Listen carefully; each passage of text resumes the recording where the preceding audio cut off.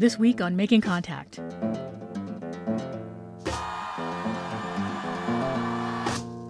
Making contact. Making contact. Now to growing concerns about the deadly coronavirus officially hitting the U.S. Here's what we know. All schools closing in a growing number of states. Houses of worship suspending services. Landmarks, theme parks, sporting events, and concerts shutting down. The chaos at grocery stores. Lines stretching out the door. Shelves cleared out. The disturbing scene caught on tape. A black man pinned to the ground, later dying after a white officer kneeled on his neck. The man heard saying, "I can't breathe."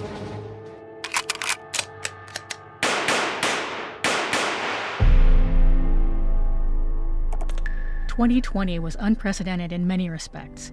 The COVID-19 pandemic, a reckoning with policing in the U.S., and a contentious presidential election. If we knew before last year that major events trigger spikes in gun purchases, it should be no surprise that 2020 and even the first few months of 2021 are shaping up to be some of the biggest years ever for firearms purchases.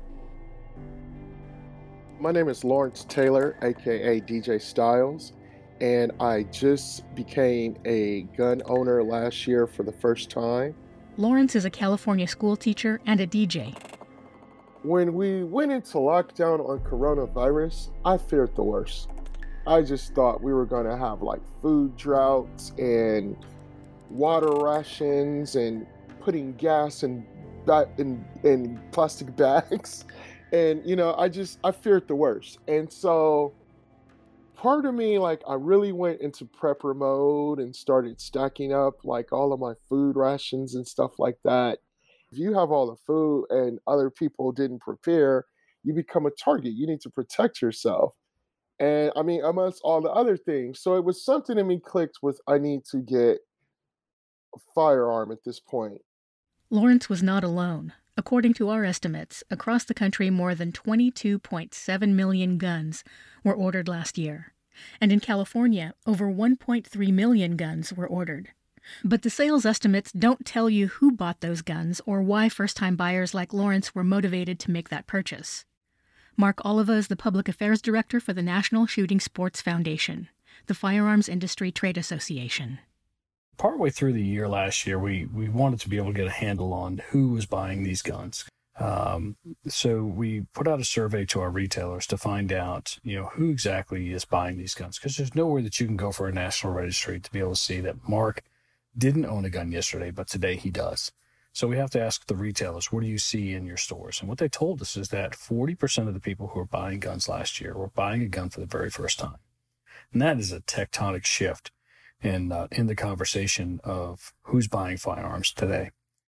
We at Making Contact conducted our own small survey to get a better sense of not just who's buying guns, but what they do with it once they get it.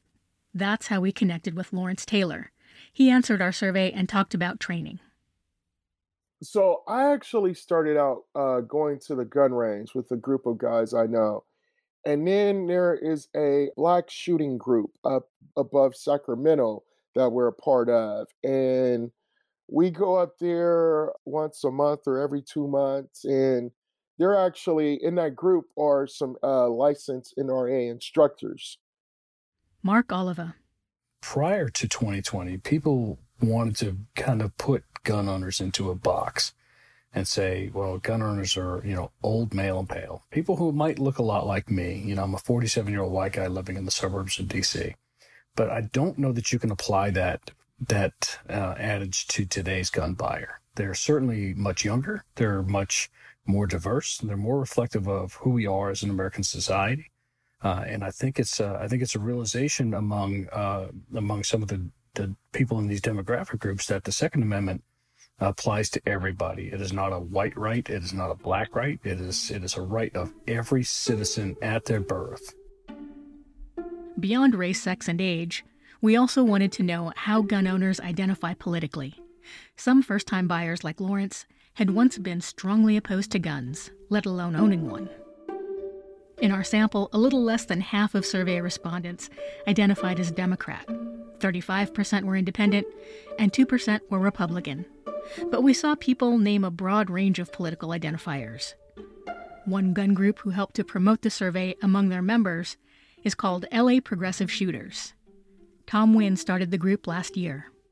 It's almost like when you're a person of a liberal background and belief system, but you also like guns and you enjoy guns, it's almost like a dirty secret, right? Like you don't talk about it around your liberal-minded friends because they're going to think, what are you, crazy? Right? There's that certain stigma about gun owners. We tend to think of it very, it's very simplistic, right? There's the stereotype of what a gun owner is. A typical gun owner, from a liberal point of view, are very conservative-minded folks who are overly paranoid and they glamorize guns and violence. That's the stereotype of a gun owner. And I'm not that stereotype. LA Progressive Shooters first caught my attention because I'd been following another one of Tom's arts and culture accounts, Enclave LA. He's been a software engineer, surf instructor, and developed a grassroots marketing company for clients like the Hollywood Bowl and the LA Philharmonic. When shelter-in-place orders hit, Tom's business came to a halt as well. A few industries, however, took off. My name is Geneva Solomon. I am co-owner of Redstone Firearms in Burbank, California. There has been a huge difference in gun sales and demographic of those patronizing our store. And I think a lot of that has to do with not just our business model, but things that were going on around the country. We've seen probably 100% increase in business. It was the pandemic that started it, but then there were other things that began to happen after the pandemic that kept gun sales up. Mm-hmm. And what were those other things? So the civil unrest across the country, we started to see violence within the Black community. And I think what happened in 2020 is those people who have grown up thinking that guns were bad really started to learn and understand the history of firearms and within the Black community, and understanding that it may have been by design that we have been conditioned not to want to touch a firearm or learn about it responsibly. And so it was the shift of the pandemic and people being afraid of, people coming into their homes to steal their resources. And then it went to, wait a minute, I'm starting to see people within my own communities trying to rely on our police department to protect me, but they're not really protecting me. And if I dial 911, will I somehow end up being the suspect that turns into the victim, but I'm just calling 911 because I'm really truly afraid for my life. And so you have to understand the strains of the relationship between, well, if I can't really rely on 911 to protect me, then what else do I have? Simply viewing this guide will not make you a safe gun owner. Safety comes only from carefully following all applicable rules and laws. You're responsible for knowing the rules of gun safety. You're responsible for knowing the right way to store a handgun. And you're responsible for always handling your gun safely, legally, and responsibly. The process for getting a gun differs by state. I went through the motions this year to get a better understanding of what's involved. And then, did you want to laminate the certificate for $2? Sure. Basically, you watch the California DOJ video, download the written study guide, slap down some cash at a local sporting goods store or firing range, and take a multiple-choice quiz. You go to the gun counter. This is the test. You're going to go ahead, read this sign here, fill in the bubbles for your answers. Questions are on the inside. Okay. There you go, and good luck. Thank you. You're welcome. After that, you're good to go to pick out a California-approved firearm. Some people think the process is too easy, while others believe it's quite rigorous. LA Progressive Shooters founder Tom Wynn. You just read the guide and you can... Okay, I'll tell you what. I didn't even study, Monica. I just went in based on my 15-year-old knowledge of guns, and I passed it. I missed one question. So if you study it, knowing nothing about guns, if you study it, you can pass the test. No question. It doesn't even mean that you know how to safely operate a gun. You just read about it. Basically, you passed the test saying that you were pretty good at reading about it, right? And memorizing the answers to the questions. Okay, that in no way makes you qualified to safely and responsibly own and operate a gun. Every experience is unique and dependent on the kind of service a business offers. Geneva Solomon talks about why she bought her first gun. One, I was a victim of domestic violence, so that was what prompted me to go purchase a firearm. So I was already at a fragile state, and I was married, and I had a small child, and I walk into a gun store, it's nothing but men. I love men, but it was nothing but men. And I had a ton of questions because I knew nothing about the process. I knew I couldn't just walk in a gun store, put down some money and walk out, but I wanted to educate myself, and it was like they were jerks. The guys were jerks. He would walk away, take 45 minutes, come back. And I was like, so, this gun is $600. Can you tell me more about it? He's like, just pick it up and feel it and let me know if you want to buy it. And it just felt horrible. And then I asked him, hey, do you know of any instructors in the area that I could, I was making good money. I didn't care what it cost. Any instructors in the area that I can pay for some training? And they flat out told me no, they didn't. I kind of call BS on that, but I still walked out. I'm resilient. I'm a fighter. And I found someone, and I learned to use that firearm. How are we doing today? Pretty good. How are you? Not bad. Training Bay 3? Oh, okay. Yeah. So you are meeting up with somebody? Yes, I am. In March, I met up with Tom and other members of the LA Progressive Shooters at a firing range in San Bernardino, California. Hey, Tom. Hey. Good to meet you in person. Oh, you too. They had an assortment of guns: handguns, shotguns, automatic rifles operated by new and experienced shooters. All right, so we're going to do rifle shooting. 1, 2, 3. It looks like we have enough room for up to 3 shooters. Okay. Tom started the group with a couple of friends in June of 2020, smack dab in the middle of the lockdown and at the height of Black Lives Matter protests across the country. His ex-girlfriend Vanna was about to go on a road trip by herself, and Tom was concerned for her safety. She became his first unofficial firearms student. So it's sighted in, the way it's sighted in. You gotta aim below the clay. Yeah, So the next thing I did was I decided, I'm just gonna post a video of me shooting guns and with Vanna shooting guns. No caption, no comment, and just kind of test the waters and see how people react. And I was fully expected to get a lot of pushback, to maybe, my followers saying, what is going on with Tom, right? What is this, right? What is he doing with a gun? And surprisingly, the first comment I got was a direct message from an acquaintance of mine. He's in one of my favorite LA bands, one of the most gentle souls I know in LA. And he messaged me, he goes, Tom, you shoot guns?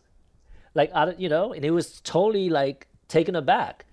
Of all the people he thought would be into guns, I was the last person, right, that he would have thought of. And he felt comfortable in confiding in me, hey, you know what, I actually bought a gun. I don't know how to use it. I don't know how to shoot it. But with the unrest and pandemic, my wife and I, we just bought a new house. I just want to feel like I can defend ourselves.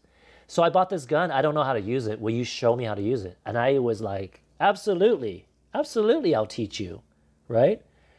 And so I took him to the range and taught him how to use the gun. And word spread through our LA music community among our friends. And I'm not kidding you, Monica. The next 2 or 3 folks that approached me were from other LA bands or from the music community who wanted to learn how to shoot guns.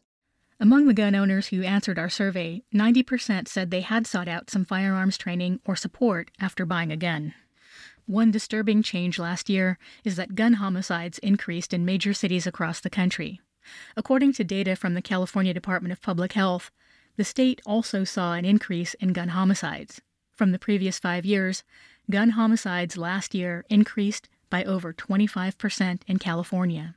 Shortly after 2 mass shootings in Georgia and Colorado in March of this year, Democratic Senator Jon Ossoff asks Dr. Selwyn Rogers, Trauma Center Director at the University of Chicago Medicine, to speak about the increase in violence. 2 weeks, 2 massacres. And there's also a broader increase in violence across our society over the last year in particular. With your experience, Dr. Rogers, could you reflect, please, on what is driving this broader increase in violence, and what do you assess to be the causes of our nearly uniquely American problem of repeated massacres and spree shootings? In my opinion, the almost 50% increase that we've seen in Chicago and so many cities across this country of shootings is related to the challenges of the COVID-19 pandemic and the impact it's had socially and economically on so many distressed communities. And in many ways, gun violence, intentional gun violence, is a symptom of a larger problem in our society. The ready availability of guns puts people at risk, but unfortunately, disproportionately, those communities that are at risk are communities of color. And we aren't really addressing the upstream factors that lead to this unfortunate, as Senator Booker said, slaughter. And the slaughter of Americans, of mostly black and brown Americans in this country, has gone on for decades. Tackling that problem is really what we should be focusing on. I think, unfortunately, we don't address the root causes of gun violence, and we see this time and time again. We'll have another hearing in another year or another decade if we don't do some action now to address the problem fundamentally. Dr. Roxanne Dunbar Ortiz is an historian and the author of Loaded, A Disarming History of the Second Amendment. In Loaded, she argues that understanding the purpose of the Second Amendment is key to understanding the gun culture of the United States. Part of that is also tied to the business of gun production. It was actually the first U.S. corporation. Alexander Hamilton commissioned the Springfield Armory in Massachusetts during the Revolutionary War as a corporation. It is still the only industry that did not go offshore. The United States is the largest manufacturer of small weapons, supplies 45% of the small weapons in the world. So it's a thriving industry. The corporate interest has a lot to do with making guns very available and making tons of money. As Dr. Dunbar Ortiz writes in her book, the Second Amendment is a simple statement.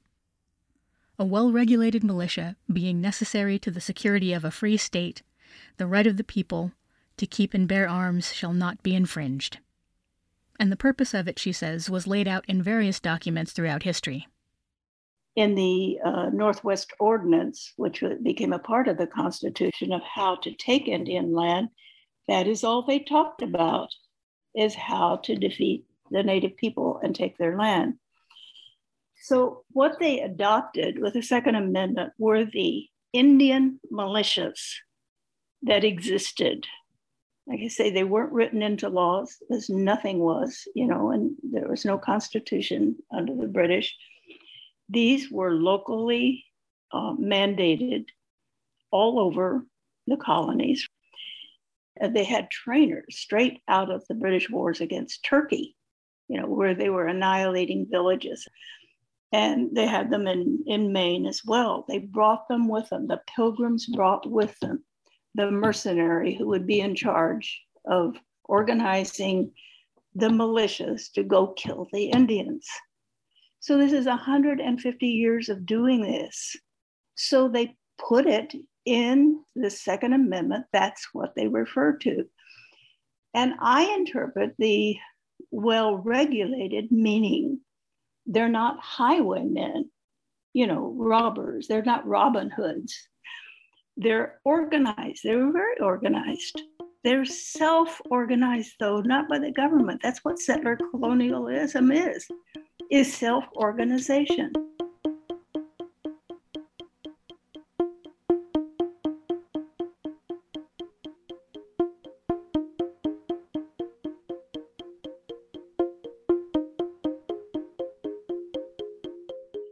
Tom Wynn may be a professional firearms trainer now, but his relationship to guns early in life was very different. And in high school, this is in the late 80s, I noticed my dad kept a small gun in his bedroom. So me being this scrawny kid that was always getting bullied, guess what I did? Well, I started taking my dad's gun to school. I thought that It would make me feel like a badass. That the kids would respect me more knowing that I had a gun. And one night when my parents weren't home, I decided to invite all the buddies over, to show off, right? Typical teenage bravado. Hey guys, come on over. Gather around. Let me show you my dad's gun. And I went to load it and boom, the gun went off. I didn't even squeeze the trigger. And to this day, I don't know how I didn't shoot my friend standing right in front of the muzzle, Monica. It was miraculous that I didn't hurt anyone, right? I could have shot somebody, right? So that was my first experience with a real gun. It shows you how irresponsible my father was as a gun owner, that he himself didn't even know the gun was defective because he's never even shot it himself, right? And that how easy it is for his child to access his gun without him knowing about it. He stored it in a file cabinet that I could easily pick the lock with a paperclip. And then fast forward to age 21, the year after that, I got kicked out of college. And so, for my strict immigrant father, who sacrificed so much to see his oldest son go to college, he wasn't too happy about that. So, he kicked me out of the house thinking, yeah, you're worthless. Get out of my house. So at age 21, Monica, I was thinking, yeah, I guess my future is done. But what I could do at age 21 was buy my first handgun.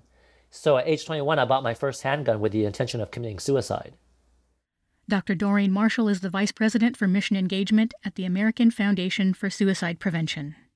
We talk about firearm and safe storage as being such a key component of suicide prevention, because if people are storing their firearms safely and, locked and unloaded, inaccessible, particularly to a person in crisis, that can save a life.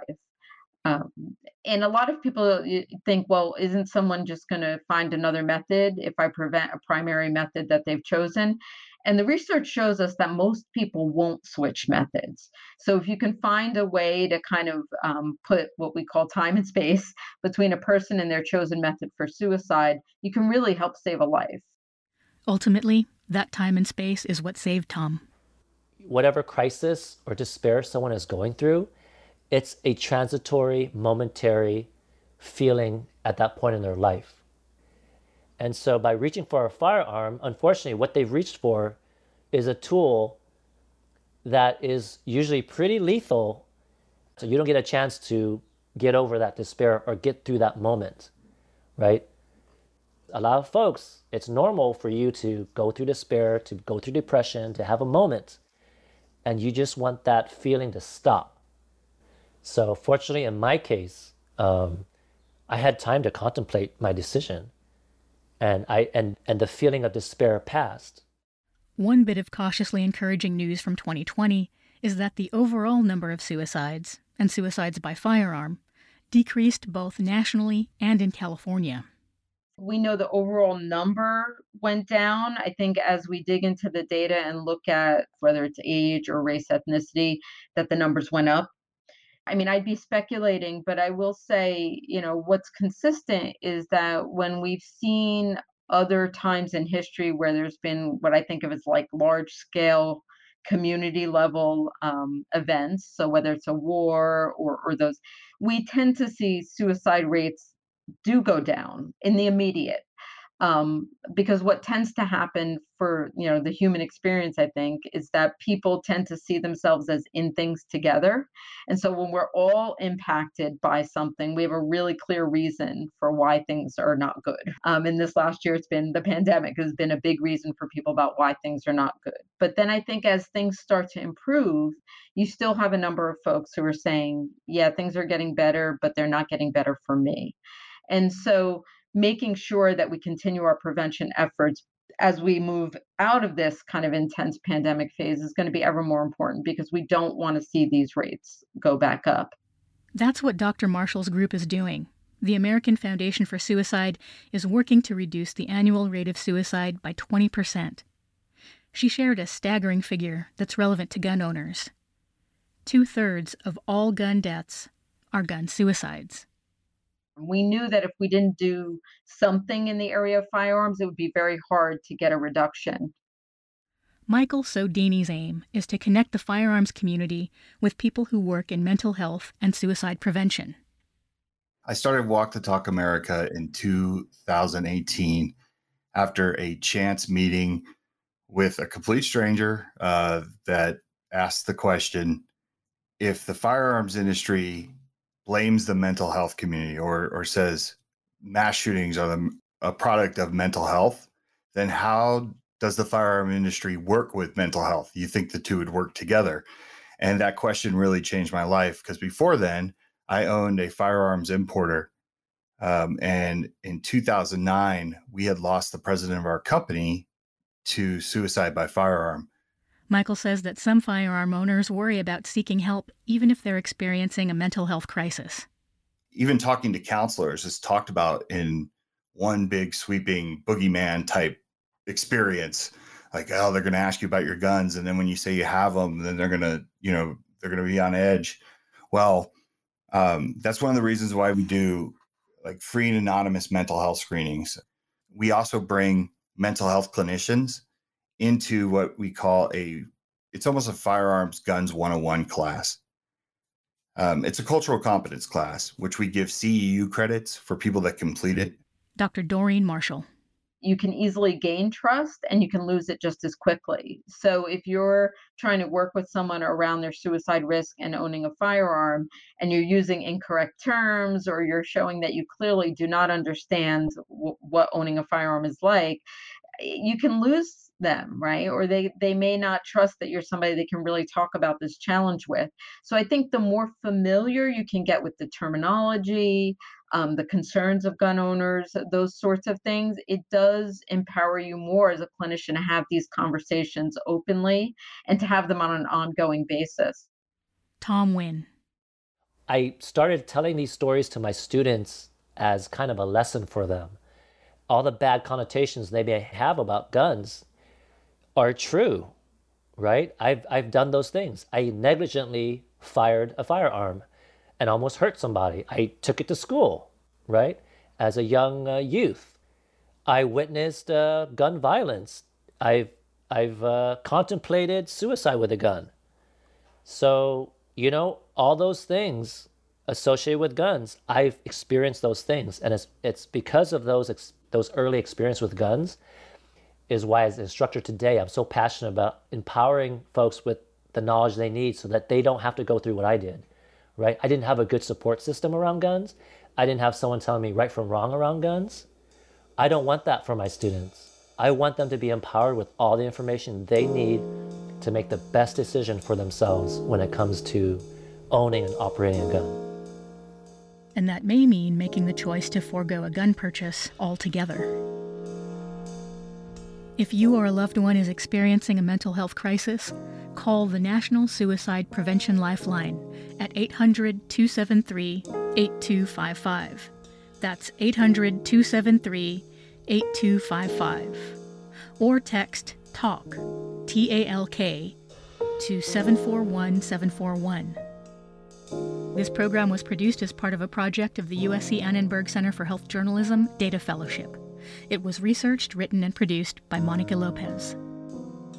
Special thanks to Andrew Tran, Danielle Fox, Susan Racho, Henry Lopez, Dr. Marisela Marquez, Anita Johnson, and our Community Outreach Coordinator, Sandina Robbins. The Making Contact team is Sonia Green, Anita Johnson, Salima Hamarani, Sabine Blazin, and I'm Monica Lopez, reporting from Los Angeles. Thanks for listening to Making Contact.